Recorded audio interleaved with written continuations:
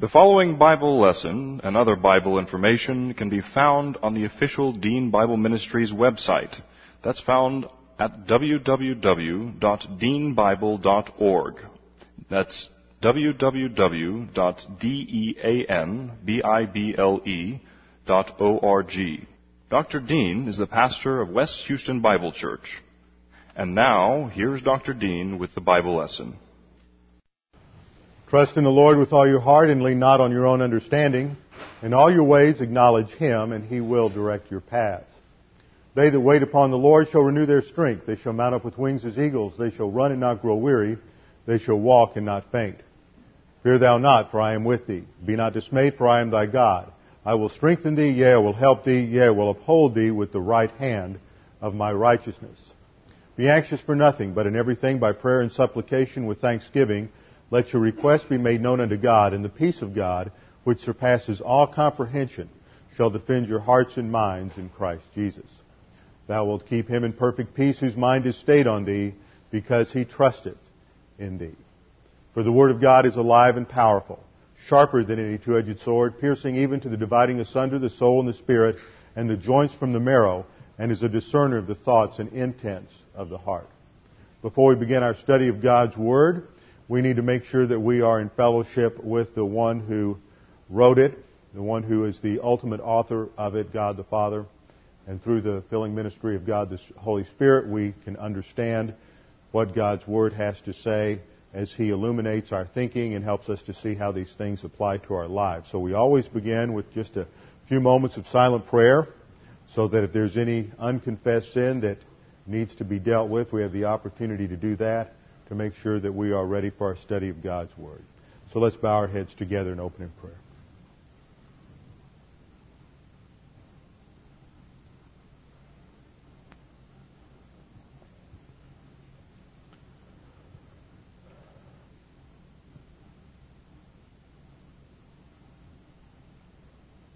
Father, we thank you so much that we have the privilege to gather together as a body of believers, and that all of this is because of your grace.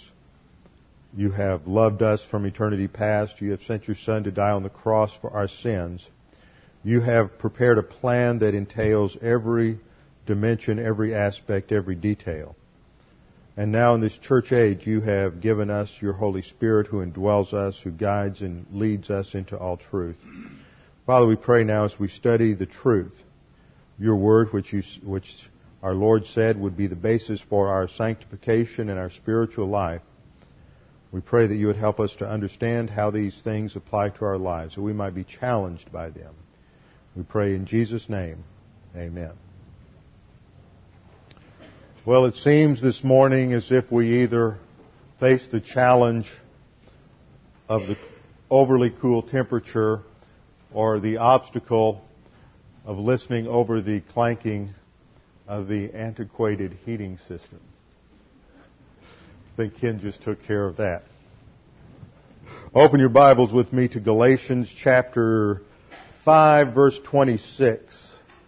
We'll pick up where we left off last time and then get into the next chapter. Galatians chapter 5, verse 26.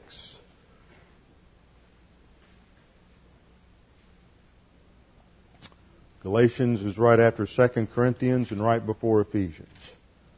Galatians chapter 5, verse 26. Let us not become boastful, challenging one another, envying one another.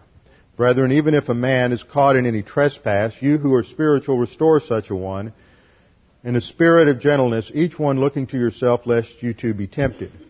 Bear one another's burdens, and thus fulfill the law of Christ. For if anyone thinks he is something when he is nothing, he deceives himself. But let each one examine his own work, and then he will have reason for boasting in regard to himself alone, and not in regard to another. For each one shall bear his own load.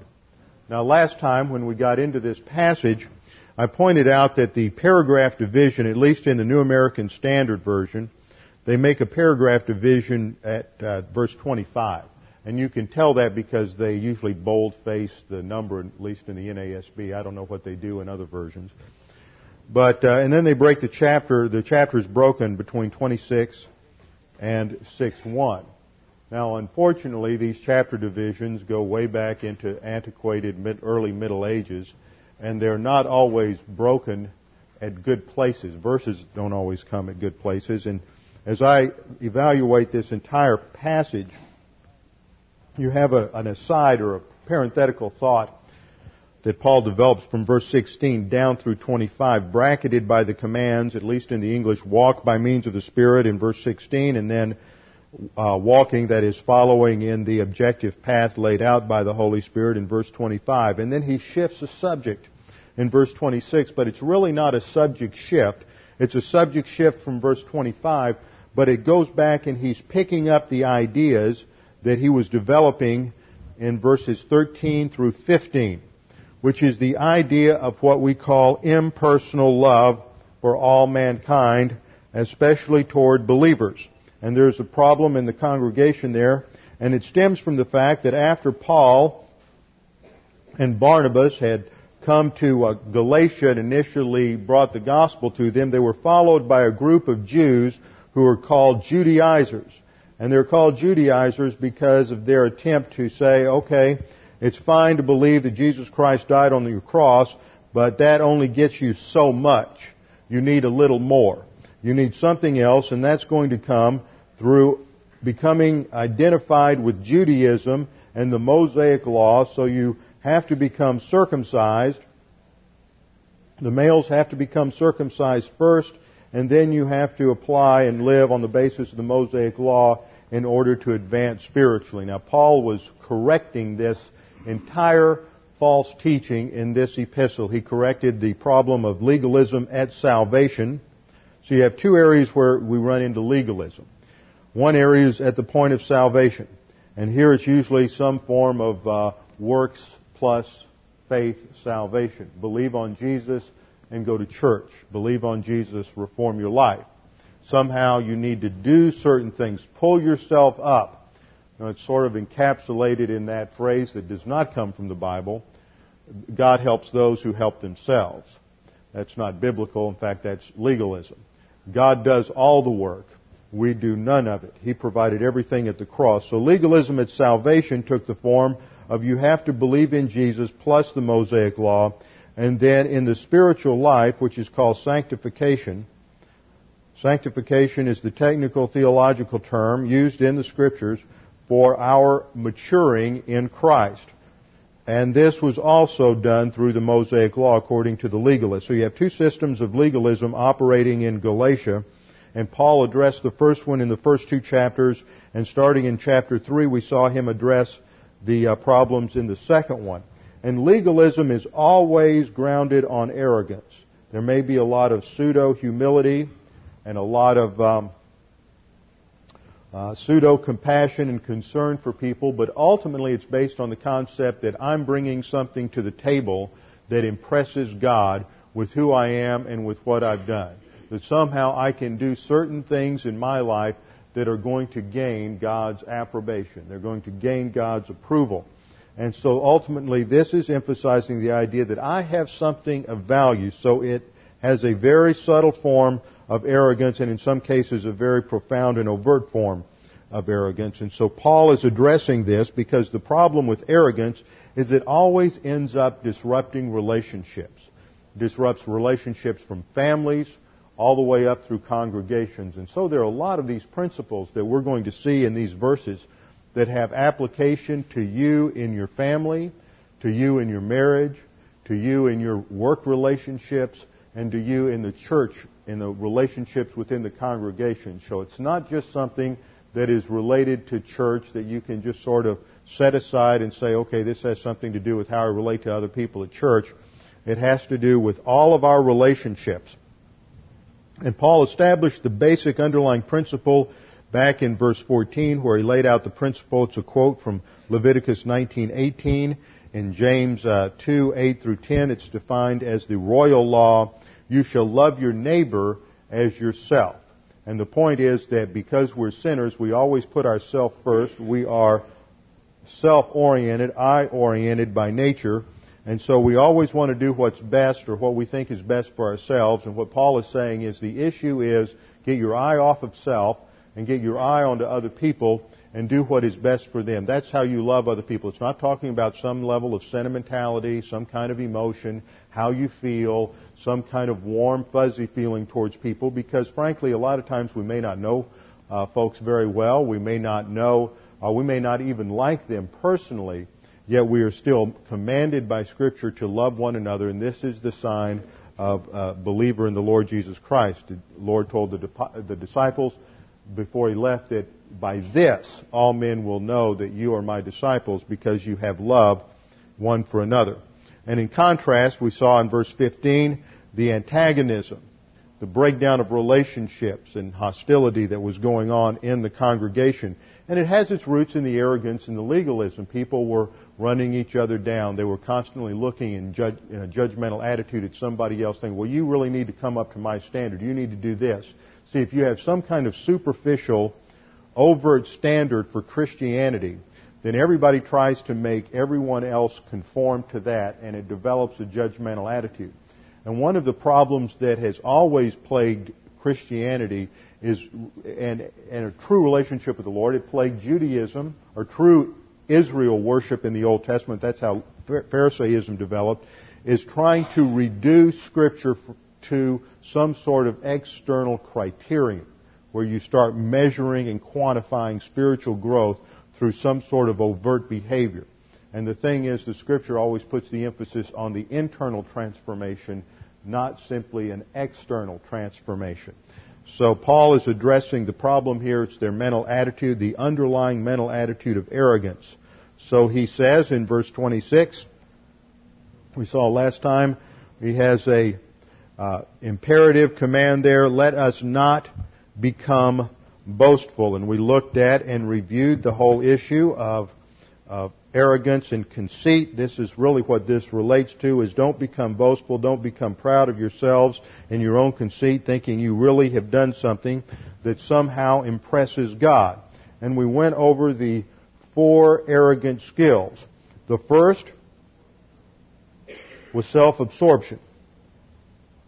This is our mental attitude focus on self. The second is self-indulgence.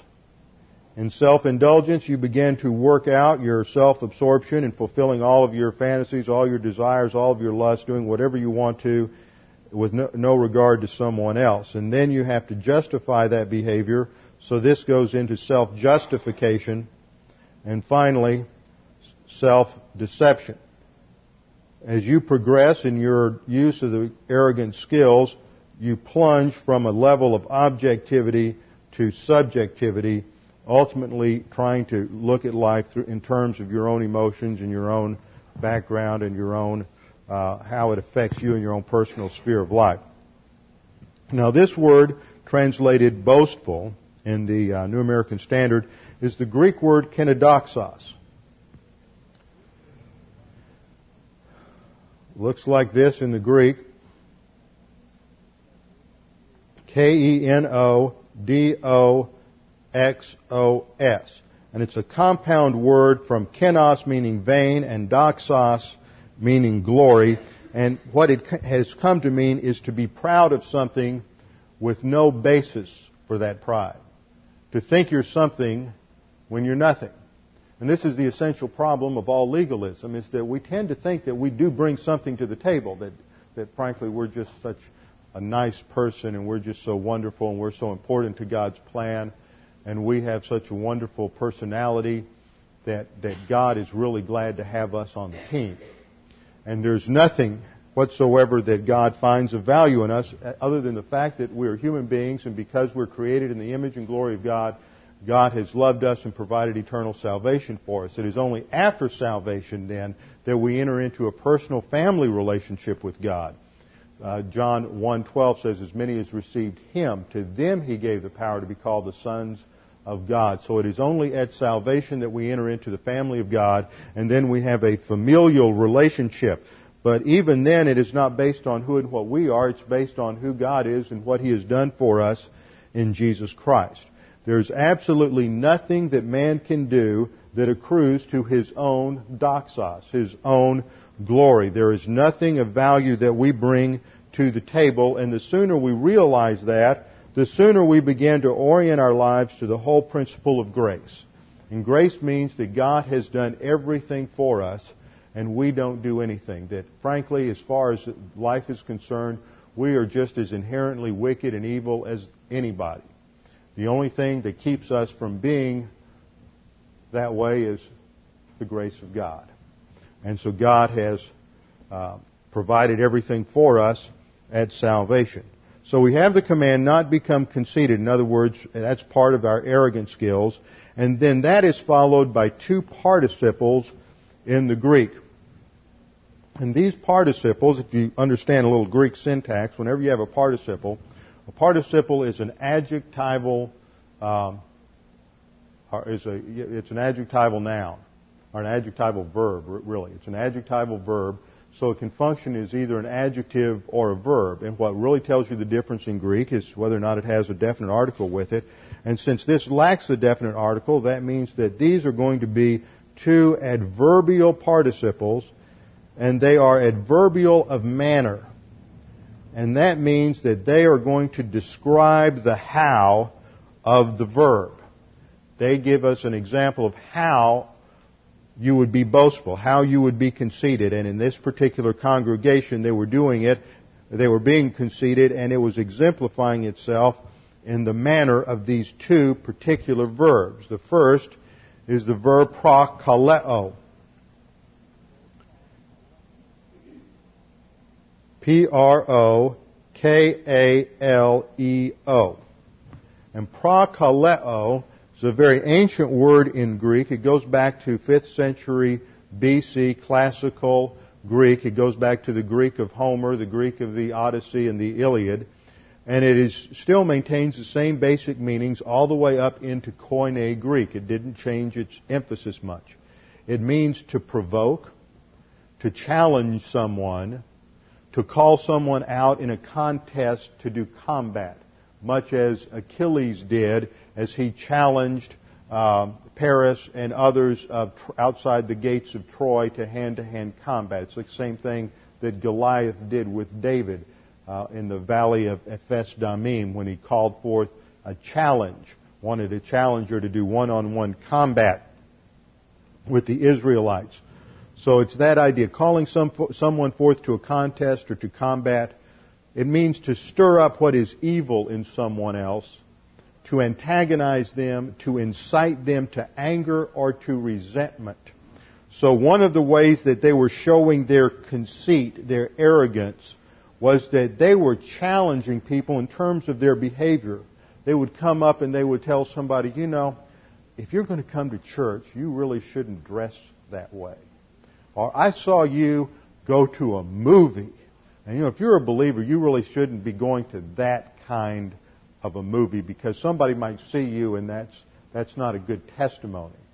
And things of that nature. So they were, or maybe it was something legitimate and they saw someone or they were involved with someone who lost their temper.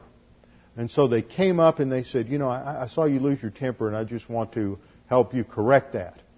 And that comes from this sort of a superior attitude sometimes that because of the way it's done and because of the attitude, we're going to see in verse 6 that we are to be involved in restoring other believers.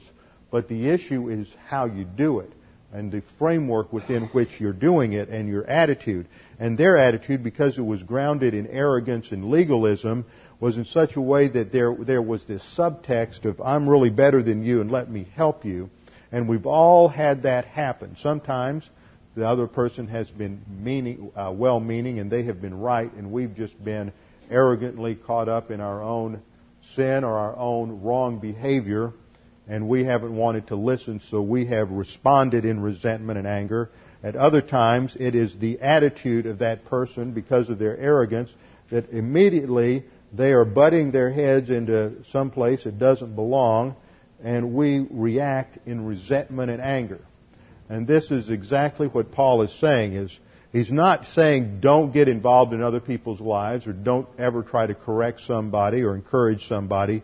He's saying don't do it from a conceited, arrogant frame of reference based on legalism, where the way in which you do it immediately is like slapping somebody in the face and challenging them, so that the first thing that happens is you incite them to anger and to resentment and to promote an antagonistic relationship. That's not the point. The point is not to tear people down and point out where they're failing. The point, as Paul will say in verse 1 of chapter 6, is to restore them. So if you can't do it in the right attitude, don't do it at all. The second verb that's used here is the Greek word thoneo, which is a little hard to pronounce in the English. Looks like this. P-H-T-H-O-N-E-O.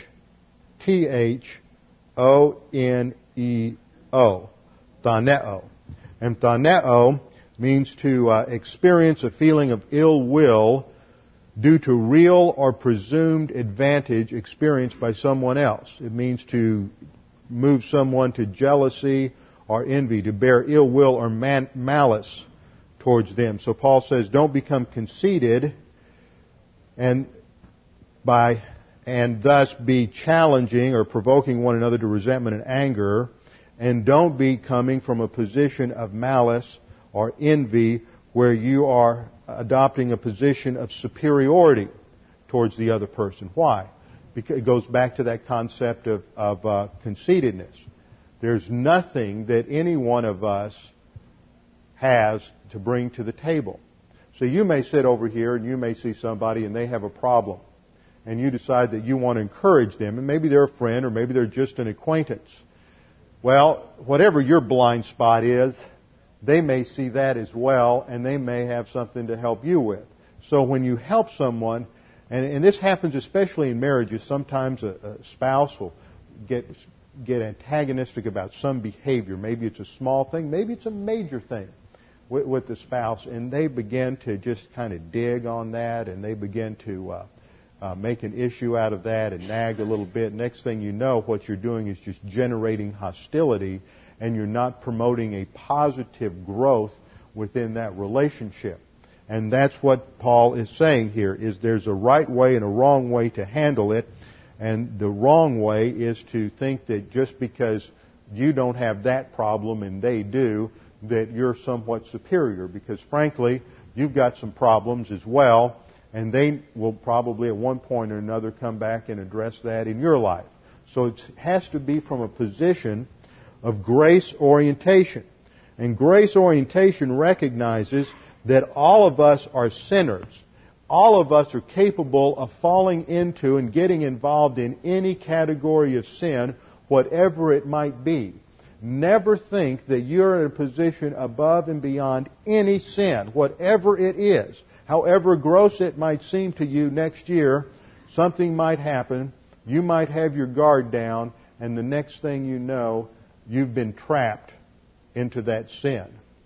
And so there needs to be a response of grace orientation. This is not necessarily to excuse the behavior, but this is to recognize that, okay, I'm no better than you are, so let's figure out how we can solve the problem and get back up in fellowship with the Lord and growing, walking by means of the Holy Spirit, and get past this problem. The focus should never be on, okay, you've made this mistake, I'm going to make you suffer for that for the rest of your life. We're going to make an issue out of this and always remind you of how you failed.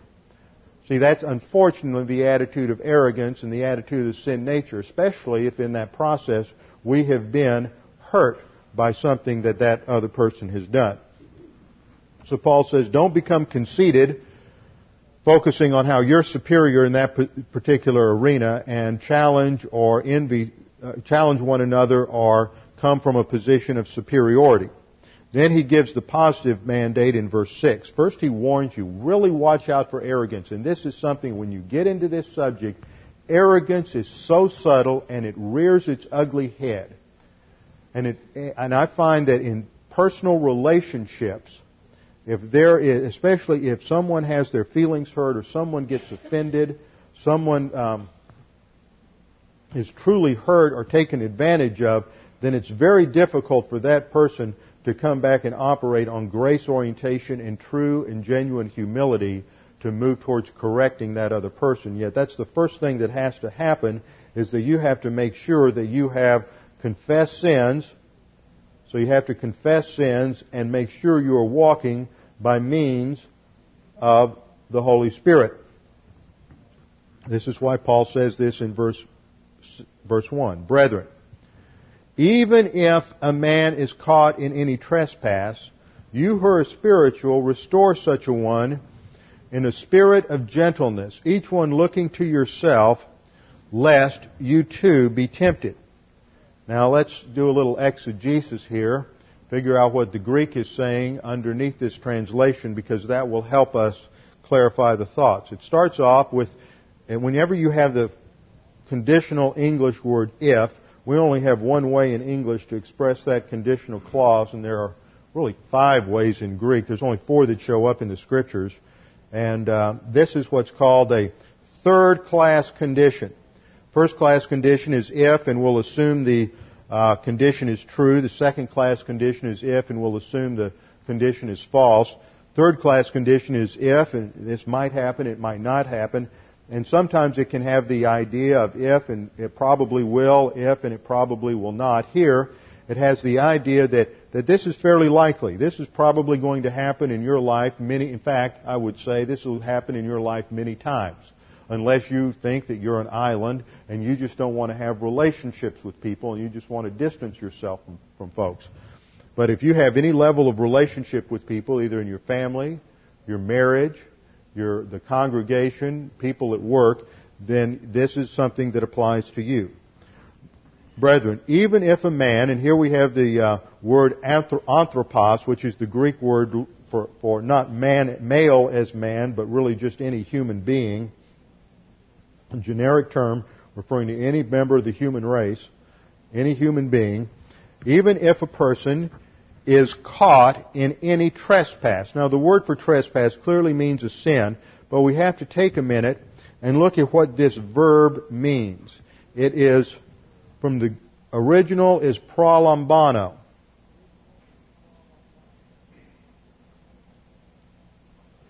And there is a lot of discussion in the literature about the exact meaning of this word, simply because it's not used very much. It's not used very much in secular literature. It's not used very much in the Bible. And it seems to have a wide range of meaning. It means to anticipate something on the one hand. It means at times to be, some suggest it means to be caught or to be discovered in an act. And in other cases, it seems to simply suggest that you've been somebody has been overtaken or surprised. Now, one thing it does not mean, although there are some people who have taught this, it doesn't mean to detect or discover. So Paul is not talking about going around looking in somebody's life, violating their privacy, and trying to find out what sins might be going on in their life. See, everybody's entitled to a certain degree of privacy. Privacy is a basis for all freedom. You look at freedom of property in the Old Testament, go back to the Mosaic Law, and private ownership of property is the basis for a free economy. And so privacy is critical. A person has to have privacy in their life so that they can make their own decisions about doctrine, about how they're going to relate to the Lord. Sometimes we're going to be going forward. Sometimes we're going to be going backwards. That's characteristic of everyone. Every single believer advances some days, retreats some days, and the whole process of spiritual growth really is kind of messy. It doesn't follow on a straight line. And the way the Lord deals with each of us is a little different from the way He deals with somebody else. And the Lord happens to know just exactly where the weak spots are in each of us, and so He brings those circumstances to bear that focus on those weak spots. So this is not talking about going out trying to find something wrong or looking for something wrong in somebody else's life.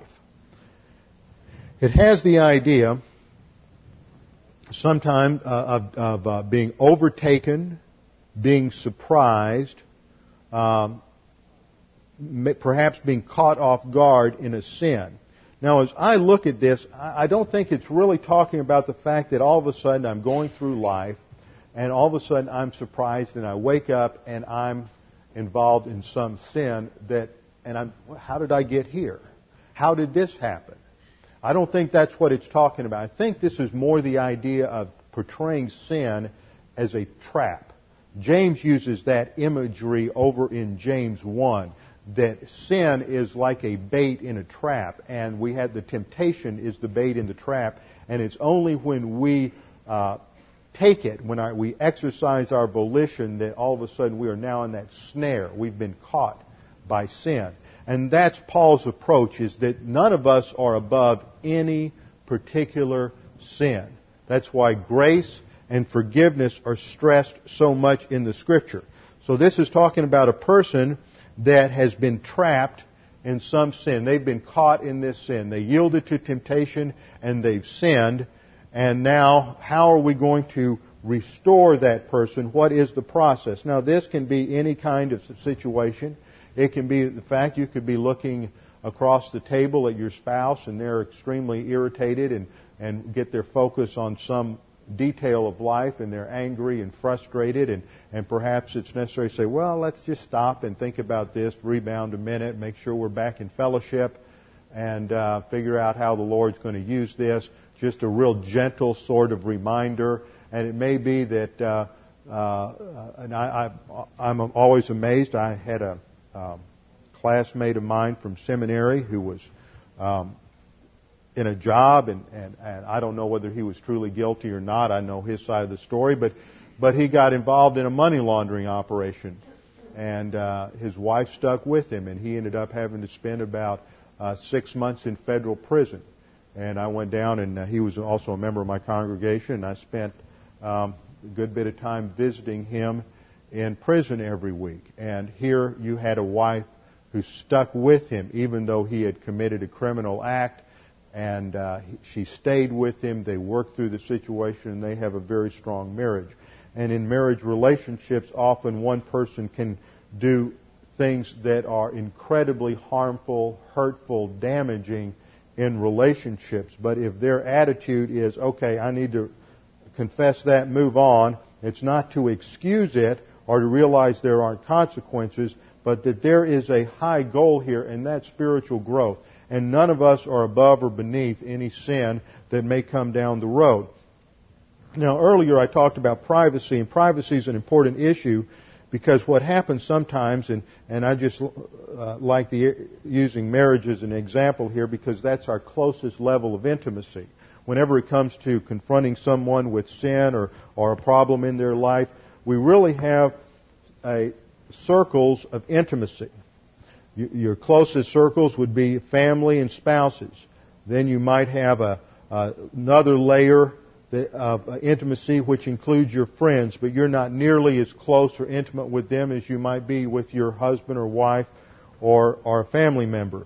Then you have another level of intimacy which relates to maybe business peers, people you work with on a day-to-day basis, and they're more than acquaintances, but they're not really friends. And then there's another layer that would simply be acquaintances. I can't remember how to spell. I always get confused on spelling that. AQ. Anyway, I'm not going to worry about that. You get this various levels of intimacy. Now, the thing is, the closer you move inside in relationships, the more you give up privacy. You realize that? That when you get more involved with somebody out of your own volition, you're giving up privacy. And so you get involved with somebody and they become your friend, and part of friendship might be that they say, oh, wait a minute, you really shouldn't do that. Well, you can't say, well, wait a minute, I got a doctrine of privacy here and you need to leave me alone and not get involved in my life. Well, you've already let them get involved in your life. It's too late now. You've opened that door and you've said you're going to be my friend, or you're going to be my, you're a close friend, or you're going to be my spouse, or you're a member of my family. It's too late to claim that privacy. If you wanted to claim that, you should have stayed out here somewhere and not gotten involved in a relationship. See, the closer we get in relationships, because you're a sinner and they're a sinner, we're all going to have problems at some point or another.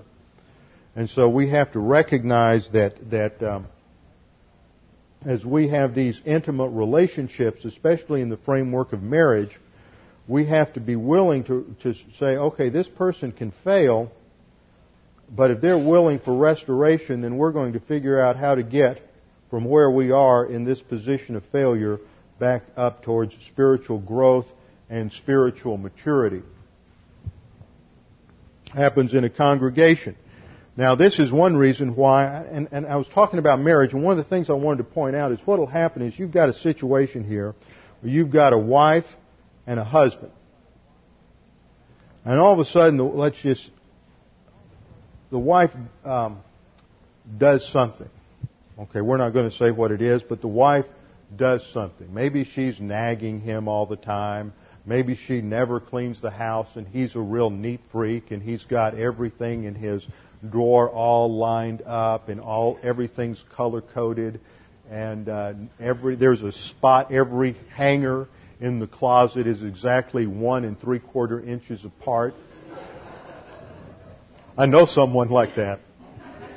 Nothing is ever amiss. And it gets on his case after a while. And so he goes down, he's at work, and he starts talking about that. Now, he should never do that. But let's make it a little worse. She's not just has a problem with that. She gets involved in some sort of maybe alcoholism or drug abuse. Or maybe she gets involved in an affair. Just has a blip on her radar screen, and it's not a continuous thing, and she just makes a mistake. Whatever it might be, there's a whole series of sins that can come to play. Now, if he starts talking about this, he gets down at church with the men in the church and says, well, we need to pray for my wife. Now, all of a sudden, other people start finding out about things that are part of their intimate relationship. And once you tell somebody something, that means that it can go just about anywhere. Doesn't guarantee that it's going to be kept quiet. And now other people find out about this. And so not only does she have a problem to deal with, and let's say she really wants to kick this, and they want to kick this together, and they're going to resolve this, but what's happened is by expressing this to other people, now it's not just an issue between the two of them, it's an issue between her and all these people down at the church, because they all know about it. And so now you have other levels of pressure being brought in. I've seen this with couples going through marriage problems, whatever it may be, and all of a sudden everybody, the wife sometimes will start talking about her husband who's, he's really not interested in spiritual things and he's really not coming to church and we need to be praying for him. It's always that excuse, we're going to gossip under the guise of prayer requests. And there's a little character assassination going on. But now, all these folks at the church know about their problems, so they not only have the problem to deal with, which is hard enough to overcome in a lot of cases anyway, but they have a secondary problem that they've generated by talking about it out of the framework of the family. And so this is why it's so important to recognize privacy. When somebody has a problem, recognize their privacy and that they have a right to deal with that before the Lord. But if you've been brought into an intimate relationship with them where you are able to be involved in encouraging them, praying for them, reminding them of doctrine, that's how you restore someone. First of all, encouraging them to remember that we have confession, that there's no sin that's too great for the plan of God. There's no sin that will overwhelm the plan of God. God knew about every single sin we would ever commit from eternity past, and it was taken care of on the cross. So the first thing we have to do is make sure we get back in a right relationship with the Lord, and that's the first of the problem-solving devices, the first of the stress busters. Then we have to start talking about what it means to walk by means of the Spirit, and in terms of applying all of the various problem-solving devices, the various stress busters, faith rest drill, promises, whatever. And of course that involves the fact that the person who has somehow gotten into carnality is willing to recognize the fact, yeah, I really blew it. I really have a problem in this area of my behavior. I have a problem with my temper. I have a problem with lying. I have a problem with taking things that aren't mine, or whatever it might be. I've got this problem and I need to deal with that. And since we are friends, now what's happened in modern Christianity, it's abhorrent to me, is this idea of that we need to encourage one another, and they take that to mean anybody else who's a believer. And one of the things that's come out of this is something called spiritual formation groups. And it's a real superficial, artificial kind of construct. And I've seen guys I didn't have to do any of this, thankfully, when I went through seminary, but it's popular now among several seminaries, and everybody has to be in a spiritual formation group. And you get together with 4 or 5 guys, and everybody has to tell all the horrible sins they did and what their real sinful problems are, and just, air all their dirty laundry in front of everybody. And it generates a pseudo-intimacy. See, the issue is that you can do things like that perhaps in certain relationships that you have where you have built trust and you have built intimacy over a period of time. We all have 1 or 2 people in our lives that we can really let our hair down with and we can talk to. And there are some people we'll never talk to about anything in our lives because we're just too embarrassed about the fact that we have those sins and we don't want anybody to be aware of it. But we have those levels of intimacy, and you can't create them artificially through discipleship groups or church programs or intimacy encounters or whatever they are, because it's just that. It's artificial. It's setting up. These things take time. And so the context in which Paul is talking about this is the context of having relationships. When he talks about encouraging one another and restoring one another, it's the same attitude that we have when we read 1 Thessalonians 5:18, to pray without ceasing. So you don't take that and interpret it to mean that I just need to have my head bowed and my eyes closed, praying from the moment I wake up in the morning until the moment I go to bed at night. We realize that what that means is that we're to have a continual attitude of prayer. It doesn't mean we're to pray every single waking minute of the day. Neither does it mean that when we're to pray for one another, restore one another, encourage one another, that we're to do that with every single believer we run into. We don't have that foundation of intimacy and trust established on which this has to take place. Another thing I want to point out here is this isn't talking about a formal church discipline type of scenario. This is just talking about what happens in day-to-day relationships with people. This isn't talking about church discipline, which has become kind of a popular thing lately, especially in some legalistic churches where you always try to figure out certain things that if we find out that somebody in the church is doing this or doing that, then we're going to kick them out. I always wonder, well, okay, you kick them out of the church, where are they going to hear the truth so that they can correct the problem in their life? So now that they're outside the church, where are they going to get any doctrine? Where are they going to be reminded of the truth of God's Word and God's grace and all the principles they need to recover? So you've just aggravated the problem.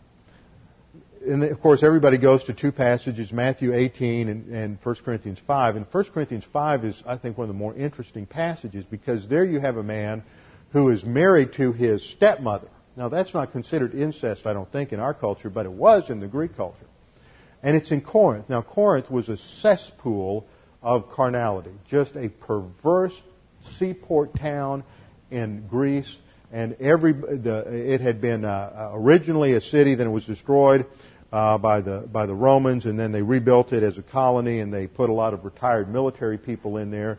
Now, we all know that some retired military people are pretty good, but we also know that when you have a military seaport town, that can also attract just all kinds of things. And as a commercial area with shipping coming in from Asia and Africa and Europe, all meeting there in that Corinthian seaport, they brought all their world religions and all the fertility cults and everything else. And it was just an anything goes kind of environment. You had all kinds of cultic prostitution going on.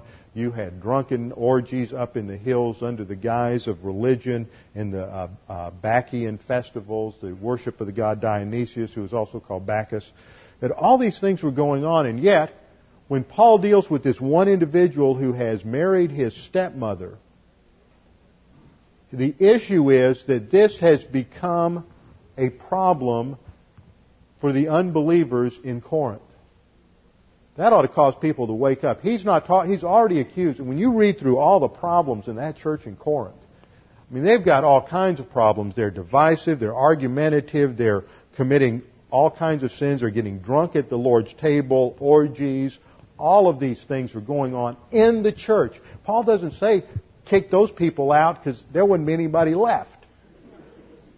The person he hones in on is the guy who's committed a sin that is viewed as a sin by even the lowest, most immoral pagans outside the church. They're offended by this. So it offends even the low standards of the perverted Corinthians.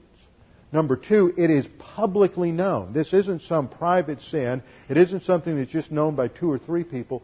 This is something that everybody in Corinth knew about. And it offended everybody. It violated their cultural norms and standards. And so Paul said that in the eyes of the unbelieving world, if the church accepts this guy in because everybody knows what he's doing and it even offends the unbeliever, you need to remove him because it is dishonoring the Lord. Now that's a far cry from finding out that somebody in the church commits this sin or that sin, and so we don't want him in the church. And Dan was telling me when I spent a couple of days down with Dan Thursday and Friday trying to set up some field ed credits with Dan Ingram, his work at Capital Bible Seminary, that last year when they were in 1 Corinthians and going through 1 Corinthians 5, they had a guy in the church who was an assistant pastor at some church somewhere in the area. And he raised his hand in class and he says, "Well, we're struggling with this at our church because we've got a guy at our church who smokes, and we're trying to decide whether or not we ought to exercise church discipline." You know, I commended Dan for his ability to keep a straight face through all of that and not to just bounce off the walls. You know, if those are the kinds of things that we're going to hone in on, what do you do with, if that's the worst sin in the congregation, what are some of the other sins? What about arrogance? What about pride? What about people who are lying? And are we just going to start kicking everybody out of the church? Well, no, that's not the principle of church discipline. Church discipline, though, when it is practiced and you have congregation should be because they're doing something either criminal. I know of one case where the church had to remove somebody because of some tendencies towards pederasty and pedophilia, and because there was a suspicious occurrence at the church between this individual and a young child, and so that person had to be removed from ever coming back to that congregation. Those are the kinds of things where you exercise church discipline, not because a couple in the church decides to get a divorce, or not because somebody found out that somebody got caught in adultery, or somebody lied on their income tax, or is going to be committed some fraud and they're going to be thrown in jail. So that's how I take it on church discipline. Now, if it becomes an issue where that particular individual is causing disruption by their behavior, by one of those behaviors in the whole congregation, this especially can be true in a small congregation like we have, then it might be necessary, just so that there's not a lot of people vibrating every time that person walks in the front door, to ask them not to come back. But the issue here is not on trying to point out where somebody has failed and not spending all your time focusing on the failure, but spending your time working on the solution and on restoration, realizing that but for the grace of God, there go the rest of us. We could all fall into that trap of carnality, whatever it might have been. And we need to treat one another in the same way and with the same level of grace and forgiveness that we would want to be treated. So just a couple of points to review. First of all, it's not addressed to just anyone in the congregation or everyone in the congregation. Paul is addressing this to a particular group of people. He says, "You who are spiritual." And this word is the adjective or the pronoun pneumatikos. And I think in context here, it's talking about those who are walking by means of the Spirit, what he's just described in verses 16 through 25 of the previous chapter. Now, let's draw this diagram here so we understand the dynamics. Here you are, you just became a believer, and you are a spiritual infant. Up here you are a spiritually mature adult. Over here you have the realm of walking by means of the Holy Spirit, and over here you have the arena of the flesh, the sin nature. Now, as you grow from spiritual infancy to spiritual maturity, you're going to, probably at the beginning, it's going to look a lot like this. You're going to be spending a lot more time over here under the operation of the sin nature than you are over here walking by means of the Holy Spirit. But as you begin to grow and mature, that's going to change. Hopefully, you're going to spend more time under the ministry of God, the Holy Spirit, filled with the Spirit, walking by the Spirit, than you are under the flesh. Now, even a spiritually immature believer can be over here walking by means of the Spirit. Let me clarify what I'm saying here. Too often you have this verse is expressed in terms of one or two options. Either simply being filled with the Holy Spirit or spiritual maturity. You see, when we confess our sins, obviously we're filled with the Spirit. Our sins are forgiven. We're restored to fellowship with the Lord. We recover the filling of the Holy Spirit so that we can go forward. That's simply a static position. We use the diagram of the top and bottom circle to illustrate that. When you sin, you grieve and quench the Holy Spirit. You come under the control of the sin nature. Instead of walking by means of the Spirit, you're out here walking in carnality. When you confess that sin, you immediately recover fellowship, the filling of the Holy Spirit, but you're not moving. That doesn't move you anywhere. It simply gets you somewhere.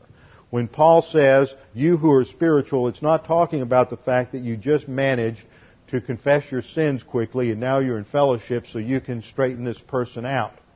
He says, you who are spiritual, that's talking about the person who's not merely filled with the Spirit just because they happen to have just confessed their sins.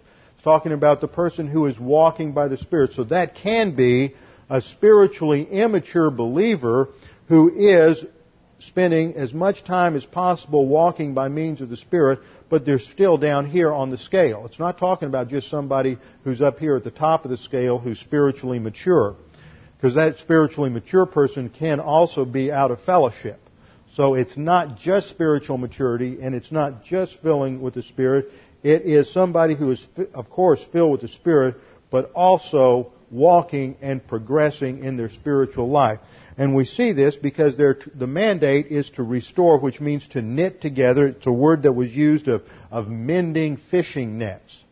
So just as you would mend those fishing nets to repair them so that they were now in a functional order spiritually, the idea is to restore this person, to knit them back together. They have failed, they've fallen, they're out of fellowship. Don't jump up and down on them telling them what a loser they are and how much it's hurt you and how disappointed you are. But if their attitude is growth, let's figure out how to solve the problem and move forward under the ministry of God, the Holy Spirit, and how you can help. It's exhortation in terms of helping remind them simply of the problem-solving devices. It may involve more than that, but it really depends upon the level of intimacy in the relationship. So it is said to be, restore such a one in a spirit of gentleness. Now here we have the word pneuma. And pneuma is a very important word in the Scripture, and it has a lot of different meanings. And sometimes we forget this, and we try to take a word like pneuma, and every time we see that, P-N-E-U-M-A, we try to make it refer to at least one of two things. It's the same word that's used of the Holy Spirit. It's also used of the human spirit. But it can refer to wind or breath. It can also refer to a mental attitude or a disposition. Now, when it says here, restore such a one in a spirit of gentleness, it's not talking about the Holy Spirit, the human spirit, or wind. It's talking about having a certain mental attitude that should characterize the process of restoration. It's in contrast to that mental attitude of conceit or boasting back in verse 26. You do it with the attitude of gentleness, and that word for gentleness is prautes, P-R-A-U-T-E-S, which is listed in verse 22, or at the beginning of verse 23, of the fruit, the production of the Holy Spirit is gentleness. and it has to do with grace orientation. This is not the person who is just simply recovered a little fellowship here, but is a person that has been growing some and has a mental attitude of grace orientation. He realizes that he's no better than the person correcting. It's the husband who has to deal with a situation in the wife's life and realizes, I could be in the same situation doing something else next year, so I better handle it with grace because I'm no better than they are. I've got the same sin nature. It's the boss who has to deal with a problem with an employee. And so he's going to utilize gentleness in the approach because we all have sin natures and we all fail, and he's not going to have an attitude of arrogance or superiority. It's a recognition of authority orientation to God. That the issue is God, the issue is not me or my behavior or somebody else and their behavior or my standard. It is the issue of the Lord, so there's no holier than thou attitude slipping in here. It's grace orientation, and proutes is always humility in action. This isn't being some sort of milquetoast, mamby-pamby carpet that somebody's going to walk on. Moses was called the man with the most humble man in the entire Bible. And this was a man who led a nation of between 3,000 and 5,000 rebellious Jews for 40 years through the wilderness. He was tough, he was strong, he was a very capable leader, he knew where he was going, he knew his position before the Lord. We've seen passages where he even argued with the Lord for the benefit of the nation in his prayer so that the Lord would not wipe out the nation after they committed the sin of idolatry at Mount Sinai. So that's an example of what the Bible means by humility. It's strength in the framework of grace orientation. Having a relaxed mental attitude, you're not bouncing off the walls because this person's committed that sin, and you're there for the sole purpose of being able to remind them of doctrine and help them go forward. So this whole thing, it's addressed, first of all, to not just anyone in the congregation. Secondly, the whole orientation of the paragraph is not on the importance or even the necessity of straightening someone out, but the attitude that you have to have when that comes into your life. The focus is on the mental attitude you must have of grace orientation and of forgiveness when it's necessary to straighten someone out or get involved with someone who's really committed some terrible error or sin or mistake in their life. Third, there always seems to be some people who are so concerned about how other people dress, what they do, where they go, what kind of activities they are in. Scripture calls those people busybodies. 2 Thessalonians 3:11 says, "For we hear that some among you are leading an undisciplined life, doing no work at all, but acting like busybodies." And then in 2 Thessalonians 3:12, "Now such persons we command and exhort in the Lord Jesus Christ to work in a quiet fashion and eat their own bread." In other words, mind their own business. Fourth, we need to realize that people have a right to privacy and respect that privacy and maintain it and not talk about whatever failures that might be. That just increases the problems. It's not necessarily covering it up. Of course, if somebody wants to continue in sinful behavior and they don't want to deal with it and they don't want to straighten up, then you may have to deal with it in a different manner. But we're talking about restoration in a positive situation here. Okay. Let's look at verse 2. Verse 2, "Bear one another's burdens and thus fulfill the law of Christ." What is the law of Christ? This was what was mentioned back in verse 14. "You shall love your neighbor as yourself." This is the law of Christ. It is the law of impersonal love. Now that involves something. Peter had a question. In Matthew 18, after the Lord dealt with a situation similar to church discipline there, Peter said, "But Lord, how many times do we forgive somebody who's really hurt and offended us? 7 times? That was the Pharisaical thing. Well, 7 times and that was it. You get 7 chances. After that, no more." The Lord turned to Peter and He said, "No, Peter, you forgive them 70 times 7. And that is an idiom for saying you never stop forgiving them. How many times have we committed the same sin that we know grieves and quenches the Holy Spirit. And the Lord forgives us every single time. He never comes back and says, well, I'm really tired of this. I'm not going to do it one more time, that's it.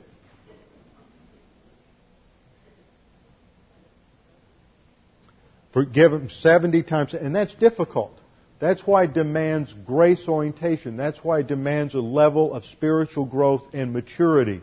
We have talked about those initial problem-solving devices in terms of understanding confession, then the filling of the Holy Spirit, who's the power source in the spiritual life, then doctrinal orientation. We have to understand the basic orientation of Scripture, and then grace orientation.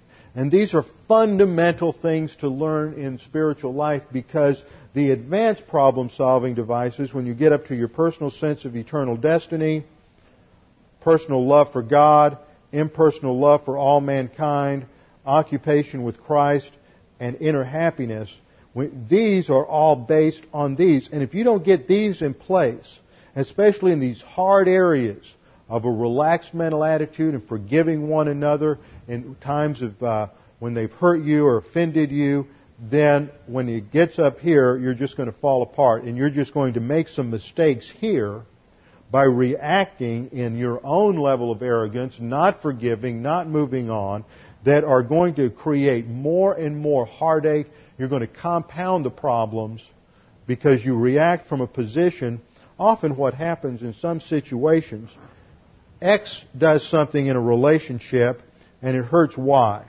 Y says, okay, because you did that, I'm going to react. I'm going to do something, whatever it is, but I'm going to react and I'm going to go off in this course of action.